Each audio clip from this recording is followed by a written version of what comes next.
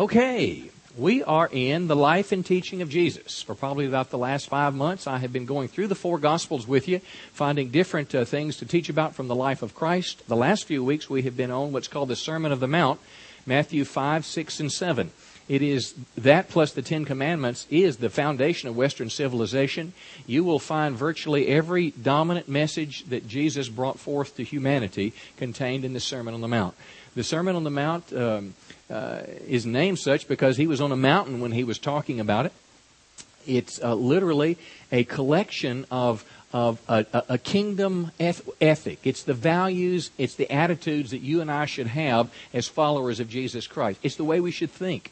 It is a call to kind of stop the way we've been going and begin to pursue the way of Christ. And it's a pretty neat teaching. If you have been with me the last few weeks, remember we started with what was called the Beatitudes. Beatitudes are simply the way to be happy, according to Jesus. He talked about our reflection as Christians being salt and light. Now, when I suggested that you might be involved in the political process, that is exactly what salt and light does. How many know we as Christians should be the conscience of the nation? You know, I see one of my roles as a pastor, as a teacher, is to be a conscience. I try to do anything I can to have a voice in the community, to try to be a moral voice. Well, how many know that's just not for the guy that stands behind the box here? That's for all of us to be salt and light in our society, in the business world, in the classroom as we're able to do it, wherever we are as Christian people. But we are literally salt and light. We learned about Christ's relationship to the Old Testament law. And then Jesus began to get a little deeper. You will find that half a dozen times or so, Jesus said, "You've heard it said, but I say to you." You've heard it said, and he would reference some Old Testament teaching. And what he was trying to do is he was trying to separate the Old Testament from the Pharisees and what they had added, diluted, or taken away to it, typically what they had misdirected. And he's trying to clarify. But what Jesus tends to do is he tends to take life further and deeper than the Old Testament.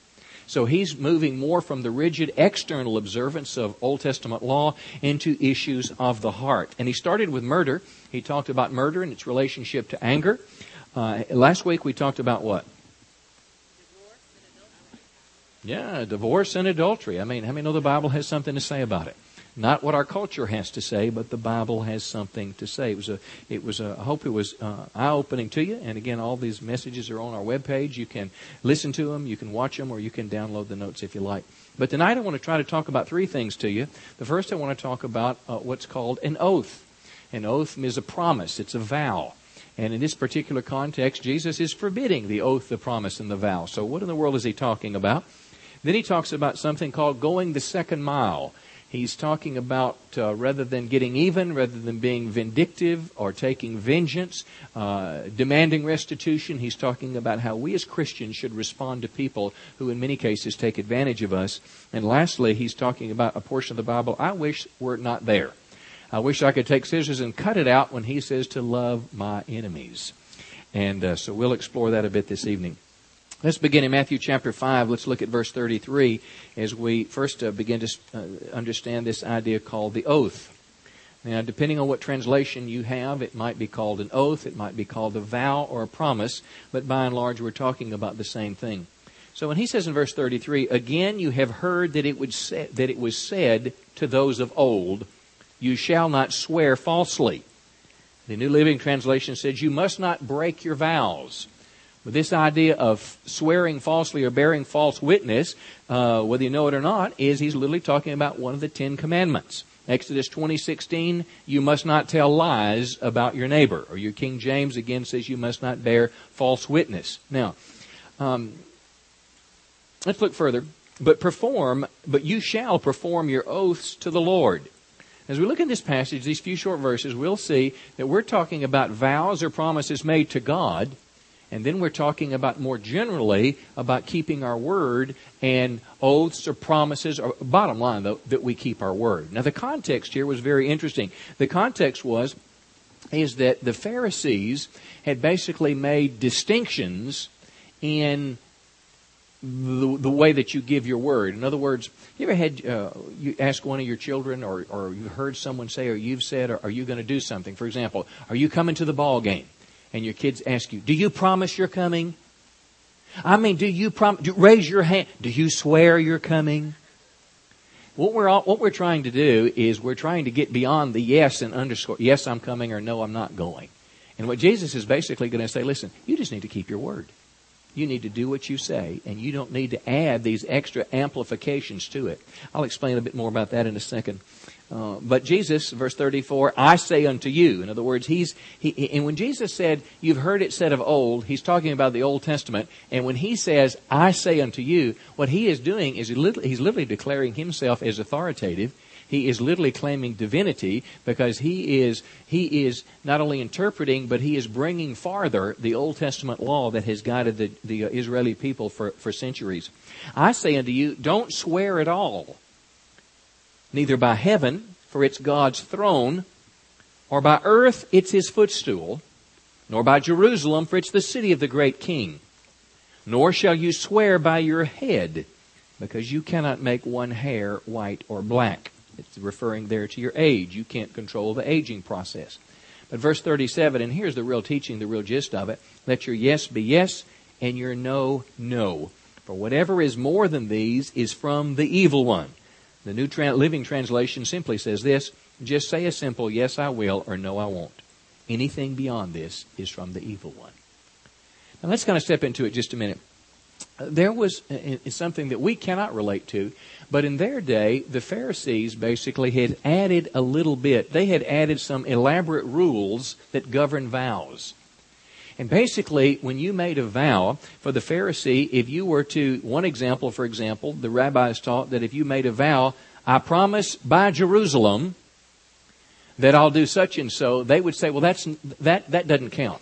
But if you faced the city of Jerusalem and said, yes, I promise that I will, buy the camel from you, then that counted. It's almost like you hiring a lawyer today and say, listen, I want to buy this piece of property, but I want you to make sure, and I'm going to tell the guy I'm going to buy it, but I want you to give me about 3 or 4 different ways that I can get out of it if I don't want to buy it. I mean, that's kind of the way business is transacted today, and I'm not saying that's good or bad, but I'm just saying our yes is not yes, and our no is not no.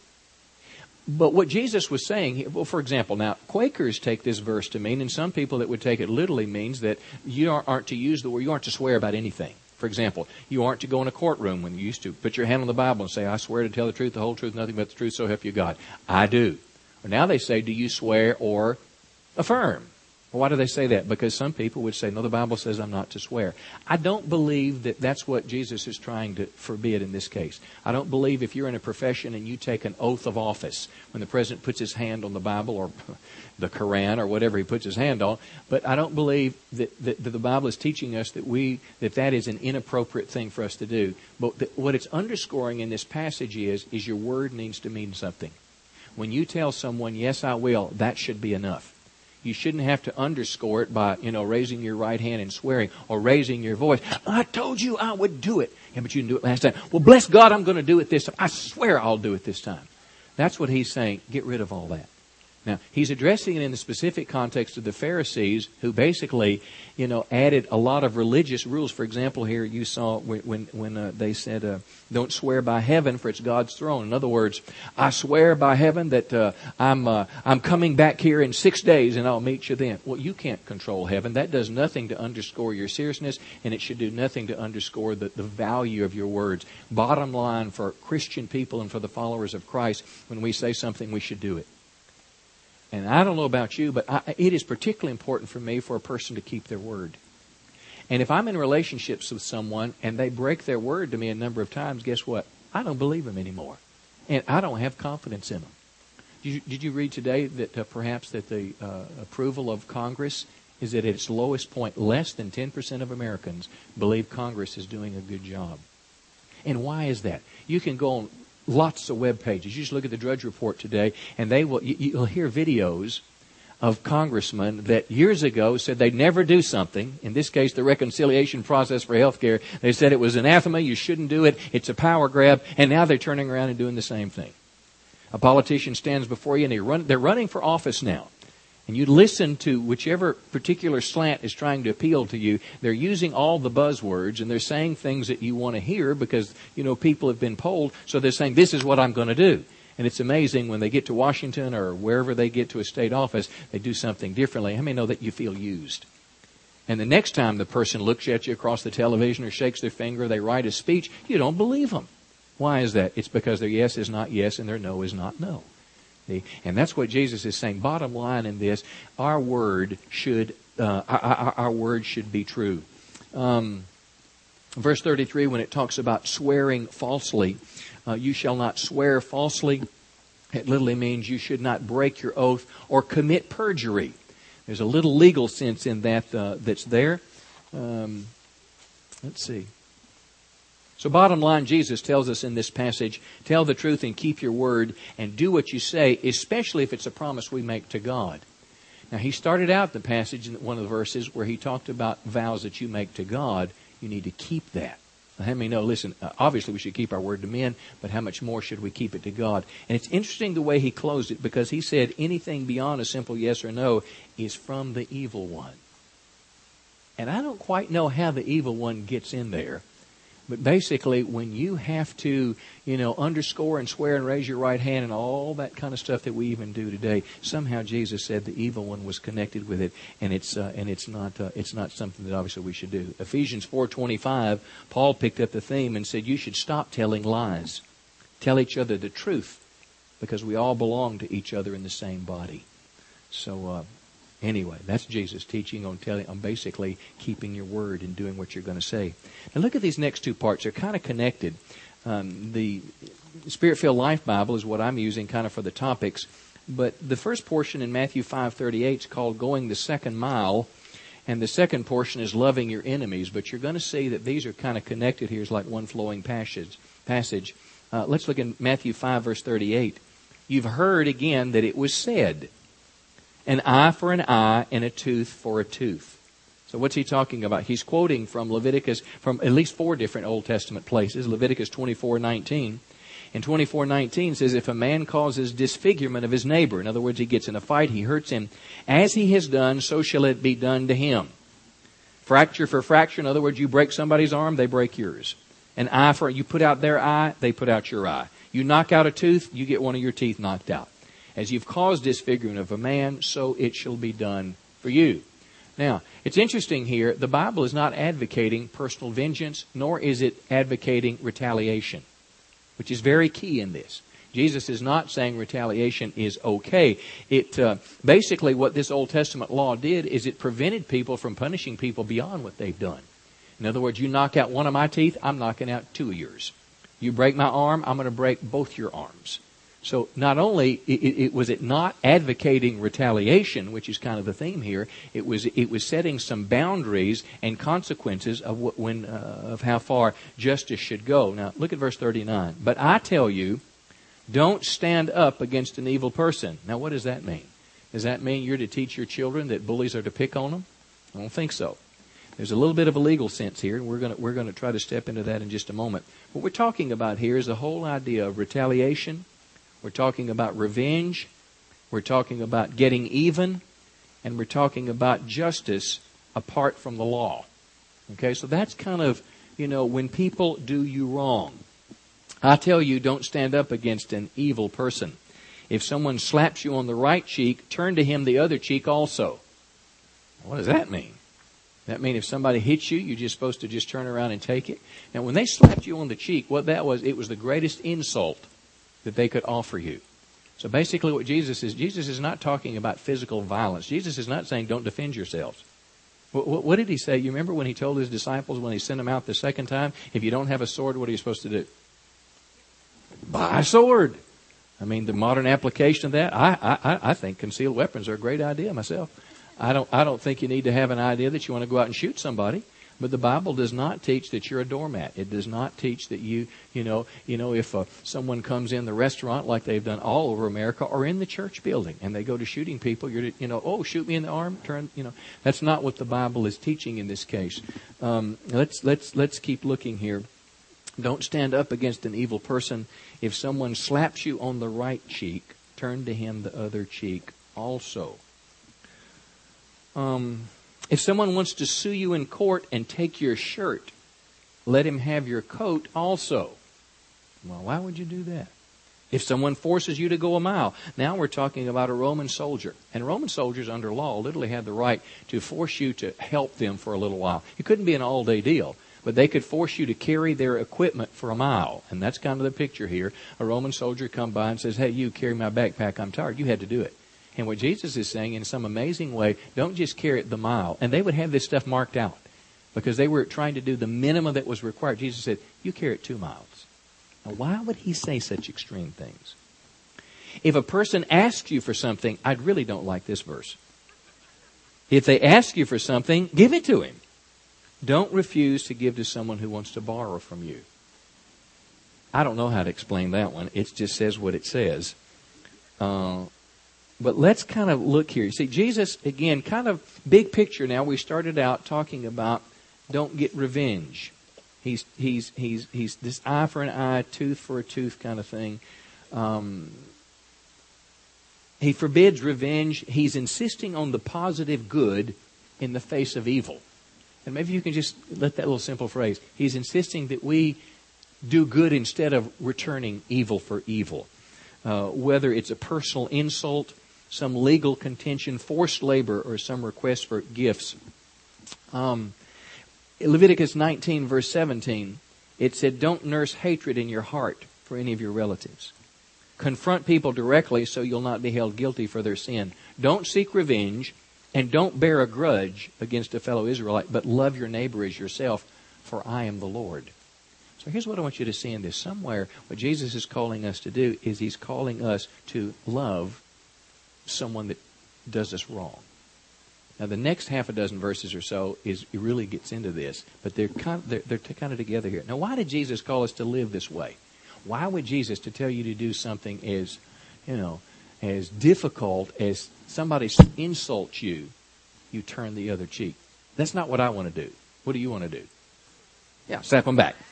You want to defend yourself. And I don't mean physically now. I'm talking about you want to stand it. You want everyone to know that you're right.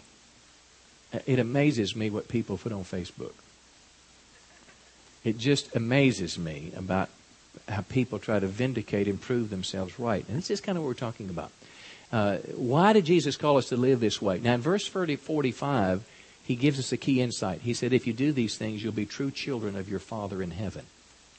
So it's almost like the love of God is so compelling that it goes through the craziness of people.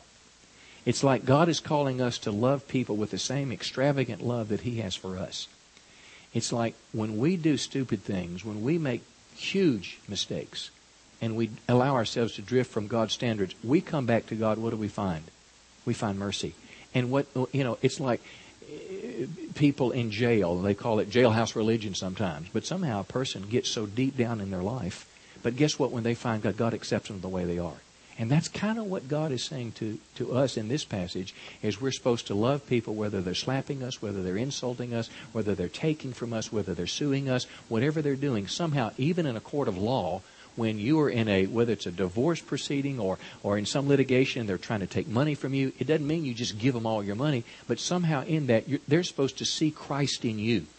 Somehow that opportunity, even as horrible as it is, should be a door for the grace of God to come through.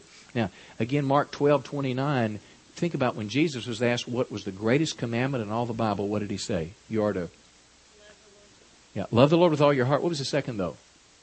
Love your neighbor as yourself. And this is the theme that's developed in these maybe 8 or 10 verses here. The second greatest commandment of all is that we're to love our neighbor and ourselves. Now, listen to what Paul said in Romans chapter 12, verse 17. Paul picks up the same thing. If someone does wrong to you, don't pay him back by doing wrong to him. In just a minute, we're going to read that we're supposed to pray for those who despitefully use us. We're supposed to bless them and not curse them. Paul said it again here. If they do wrong, don't pay him back by doing wrong to him. And this does not say that Christians shouldn't be involved in civil litigation. In other words, or criminal in particular. Corinthians tells us that we're not to take a brother or sister to court. That we're to even bear the loss rather than sue another Christian in court. Now, why would that be? That's a dumb thing, it seems like. But it's almost like the value of the kingdom has to be greater than anything else. And it's a difference between civil and criminal laws and courts. But basically in all this, Jesus is trying to tell us to take the low road. He's trying to tell us, but not to be a doormat, but to look for an opportunity to be a vehicle for the grace of God to come through. Listen to what Paul says. Try to do what everyone thinks is right. Do your best to live in peace with everyone. Now, verse 19, if it's on the screen. My friends, don't try to punish others when they wrong you. Don't punish others when they wrong you, but you wait for God to punish them with His anger. For it's written, God says, I'll punish those who do wrong, I'll repay. But you should do this. If your enemy's hungry, no. I don't think Sun Tzu in his Art of War would say that. I've not read his book, but when I hear it talked about in movies, it's like when your enemy's down, what do? You kick them. You step on them and you make sure they don't get up again. You make sure they know who's boss. You ever been around a dog who's been hit and beaten? What does a dog do? All you have to do is raise your hand. What does he do? So that's what many people are trained in life. That's what you're to do with other people. You want that other person to do that whenever they're around you because you're superior. And the Bible says we as Christians are supposed to do just the opposite. God will take care of the punishment. If your enemy's hungry, feed him. If he's thirsty, give him something to drink. And doing this will put burning coals on his head. So you say, finally, he's even going to burn all the hair off his head. No, that's not what it's saying. That's talking about it becomes a door of grace. It becomes, these coals are like coals of conviction.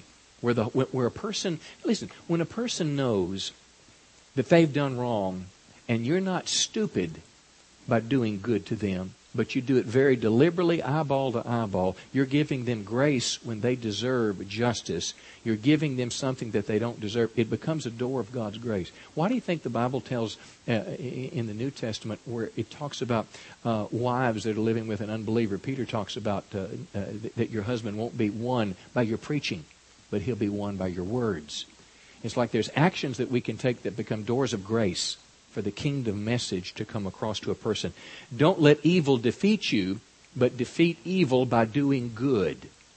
Now, I am just like you. When somebody insults me, when they say lies about me, the first thing I want to do is defend myself. And I try to keep my text messenger in my pocket or put it on the shelf until I have been able to settle down a little bit, so I'm not responding out of my emotions, but I'm responding out of what I hope is a Spirit-led response. Okay, so that's kind of the background for what Jesus is saying there. Now let's go back to some of these verses we looked at. Look at verse 39. Again, this blow on the cheek, if they slap you on the right cheek, you're to turn the other one. It was the most grievous insult that was possible in the ancient world. I mean, it's the worst thing you could call someone that's trying to put you down.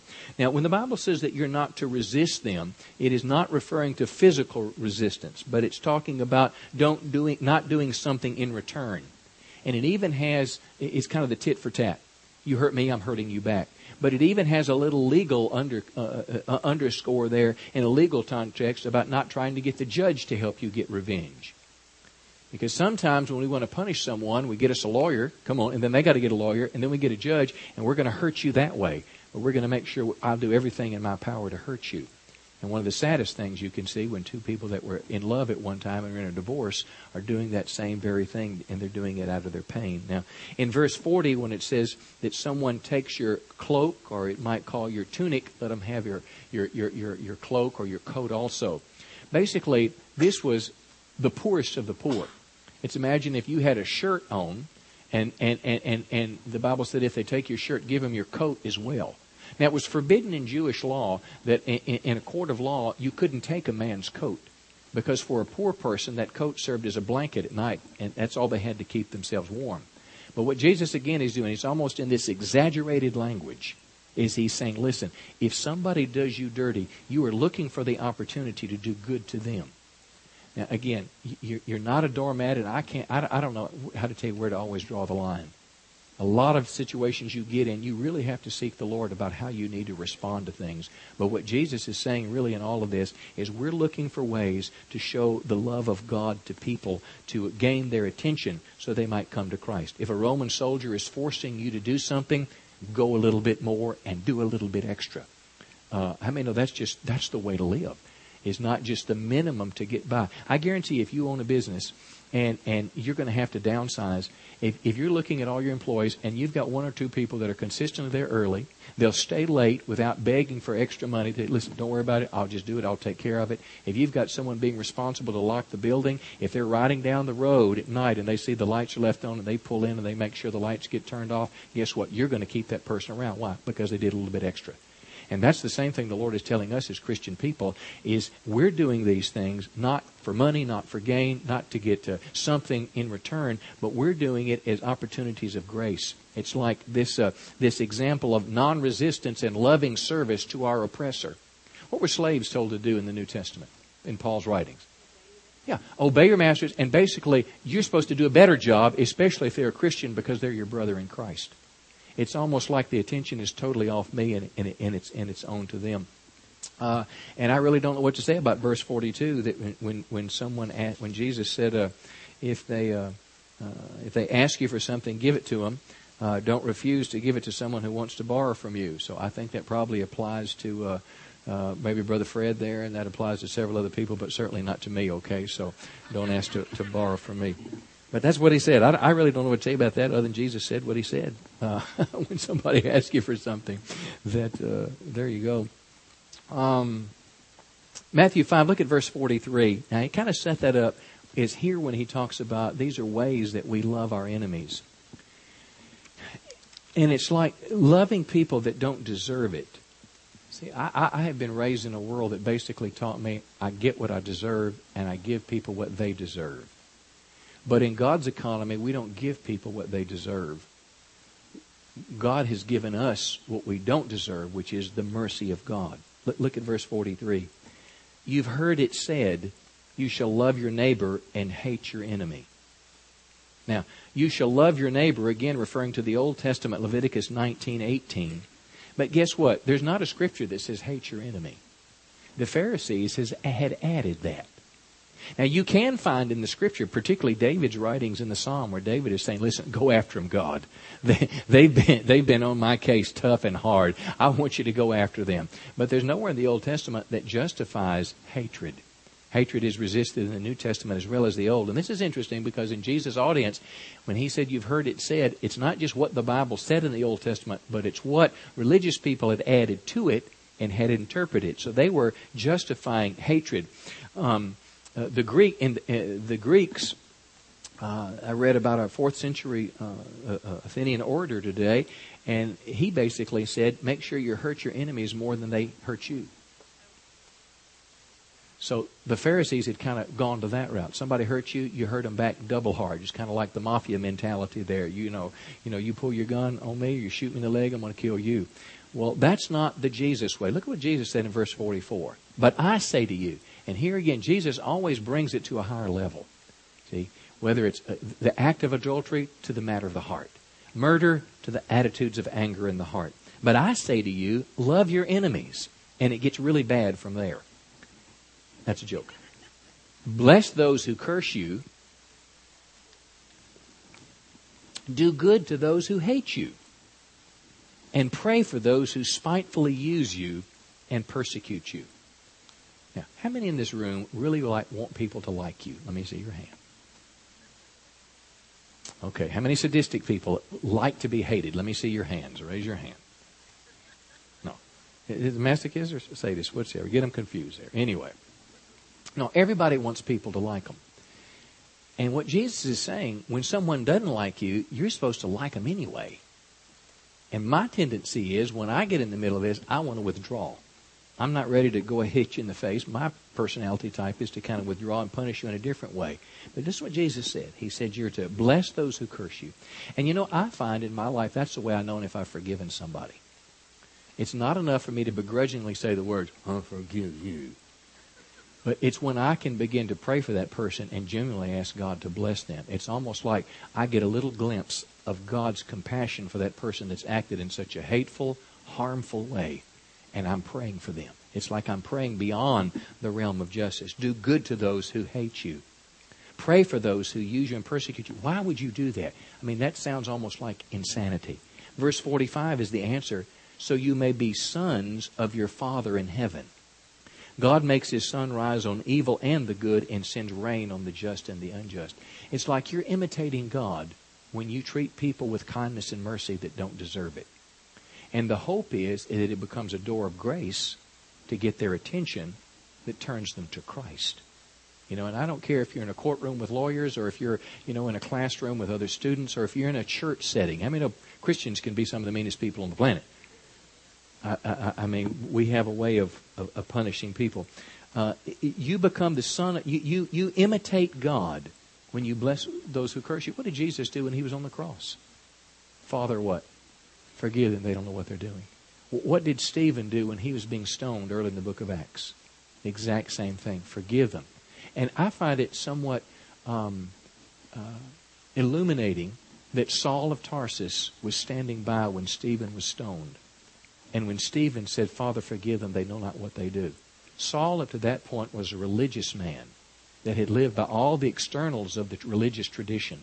But he saw the reality of God in the response of Stephen. And I contend to you, it was that when he was knocked from his horse by the blinding light, that he said, Who are you, Lord? It was as if God used that to bring revelation and light to him. Let's keep reading.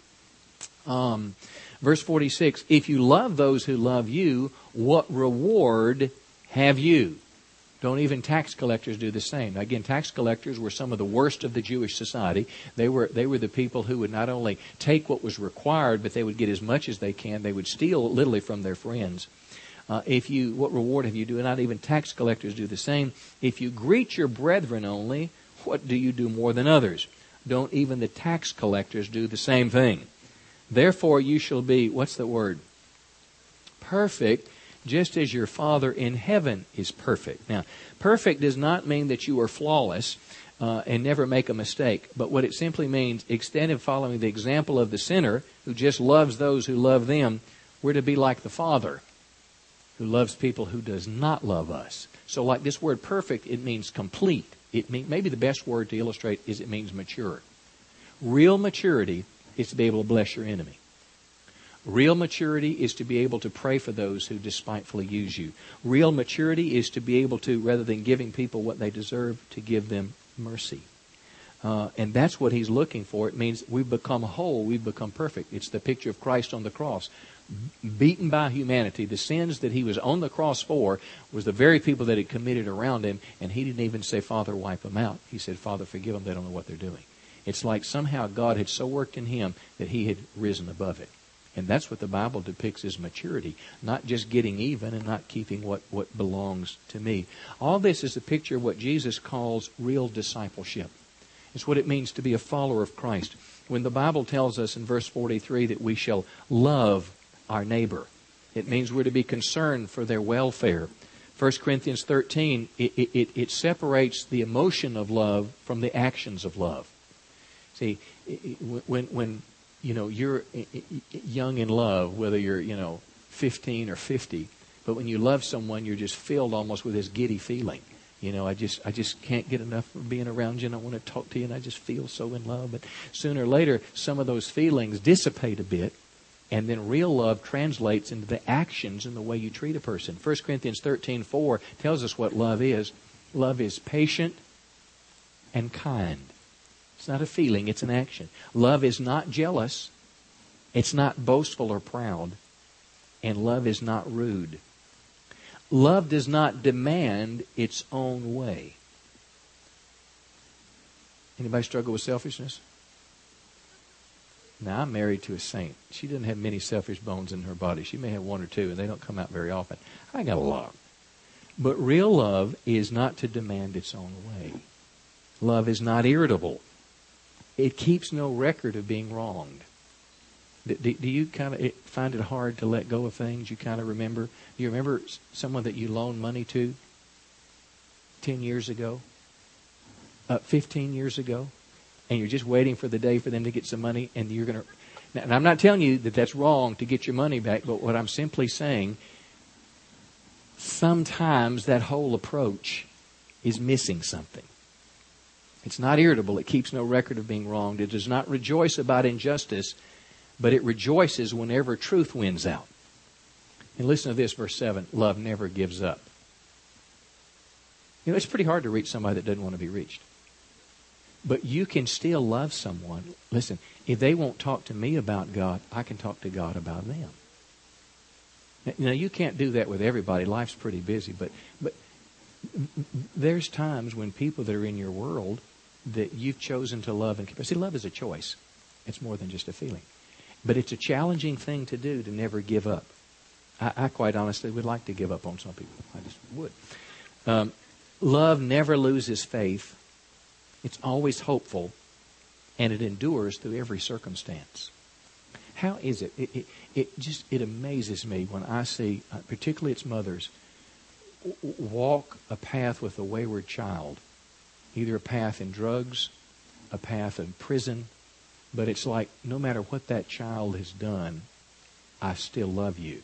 I mean, I know mothers whose sons have stolen wedding rings from their husband who's died and hocked them to buy money for drugs, but they still love them. They don't want to enable them, but they still love them. Now see, that's the nature of what Jesus is talking about, but not just for your son or daughter. He's talking about for your enemies. And I want to tell you, that's a little bit beyond me. But that's what Jesus is saying real maturity is all about. It's what the Father does. It's how to be perfect as He's perfect in heaven. So that's a little bit deeper than the Pharisees were kind of going there. You know, it's when Jesus said, you've heard it said, let me tell you what it really means. And this is what it means to be a follower of Christ. And I find in my life, when I'm in a relationship where there's some contention, the Holy Spirit will typically speak to me if I can get past the emotion of it. Usually my emotions are the first thing that I'm confronted with when there's conflict with a friend or an enemy. But when I can get past the initial emotion and not, make, final actions in an emotional state, because how many know you can't take back a word? I've thought about taking back a text message, and you can't do it. When you hit send, I don't know how to take. You can throw the phone again, but it's gone. And you can never take it back. And they'll even send it to somebody else to show you what you said. They'll copy and paste it, and, other people know exactly what you said. There's some things you just can't take back. But if I can hold that response past the emotion stage, I find virtually all the time the Holy Spirit will speak to me. And it's usually not what I want to do, because it's usually typically... Now, when for a child, it may be saying no. When fear may want you to say yes. In other words, if I tell them they cannot live in this house living the way they're living, if I tell them I am not giving you any more money as long as you're in this sinful relationship, and you're scared you'll never see them again, and the Holy Spirit wants you to do that, love sometimes holds a firm boundary. Love is not just permissive in giving. Sometimes love is a strong boundary. But I find that the Holy Spirit will always give me that nudge if I'll just do what He says. So that's what Jesus had to say just a little bit tonight about an oath or a promise or a vow. And again, the gist of that is that in their day, there was all sorts of rules, between the promise and the really promise and the really, really, really promise. Jesus basically said, listen, just do what you say and keep your word. It's not necessary. You do what you say, be a person of your word, especially to God, but also to other people. And then He's talking about the second part. Don't be vindictive. Don't be seeking revenge. We're different. We're not going to give them what they deserve. We're going to go the second mile. We're willing to turn the other cheek. And Pastor Joe is willing to give if you ask of him. So you ask of him and he'll give it to you. If you ask him to borrow, he'll take care of you. But then that last part about loving your neighbor and praying for those who despitefully use you, blessing them and not cursing them. Why? Because it allows us to imitate the Father in heaven. It allows us to be a door of grace so they might know the very God that we know. And how many know their soul is worth more than a couple bucks? Well, Lord, we pray that your word, anything that I said was true today, that it would linger with us. Anything that was my own opinion, let it just evaporate. But I just pray that the Spirit of God would help us to walk at this higher level as Jesus is calling His followers in the Sermon on the Mount. Bless all my friends tonight. And would you just cause your face to shine on us? Would you do us good all our days? Would you care for us? Would you be our defender? Would you vindicate us when we need to be vindicated? Would you, Lord, take care of the whole revenge thing? Let us concentrate on loving and caring and being very sensitive to the Holy Spirit and do what He might have us to do. Please, Lord, would you please convict us if we fail to keep our word. Don't even let a little lie slip away from us, even if it's convenient. Let us be people of the truth and not the lie. And Lord, let us genuinely walk in love towards all men. And this is my prayer in Jesus' name.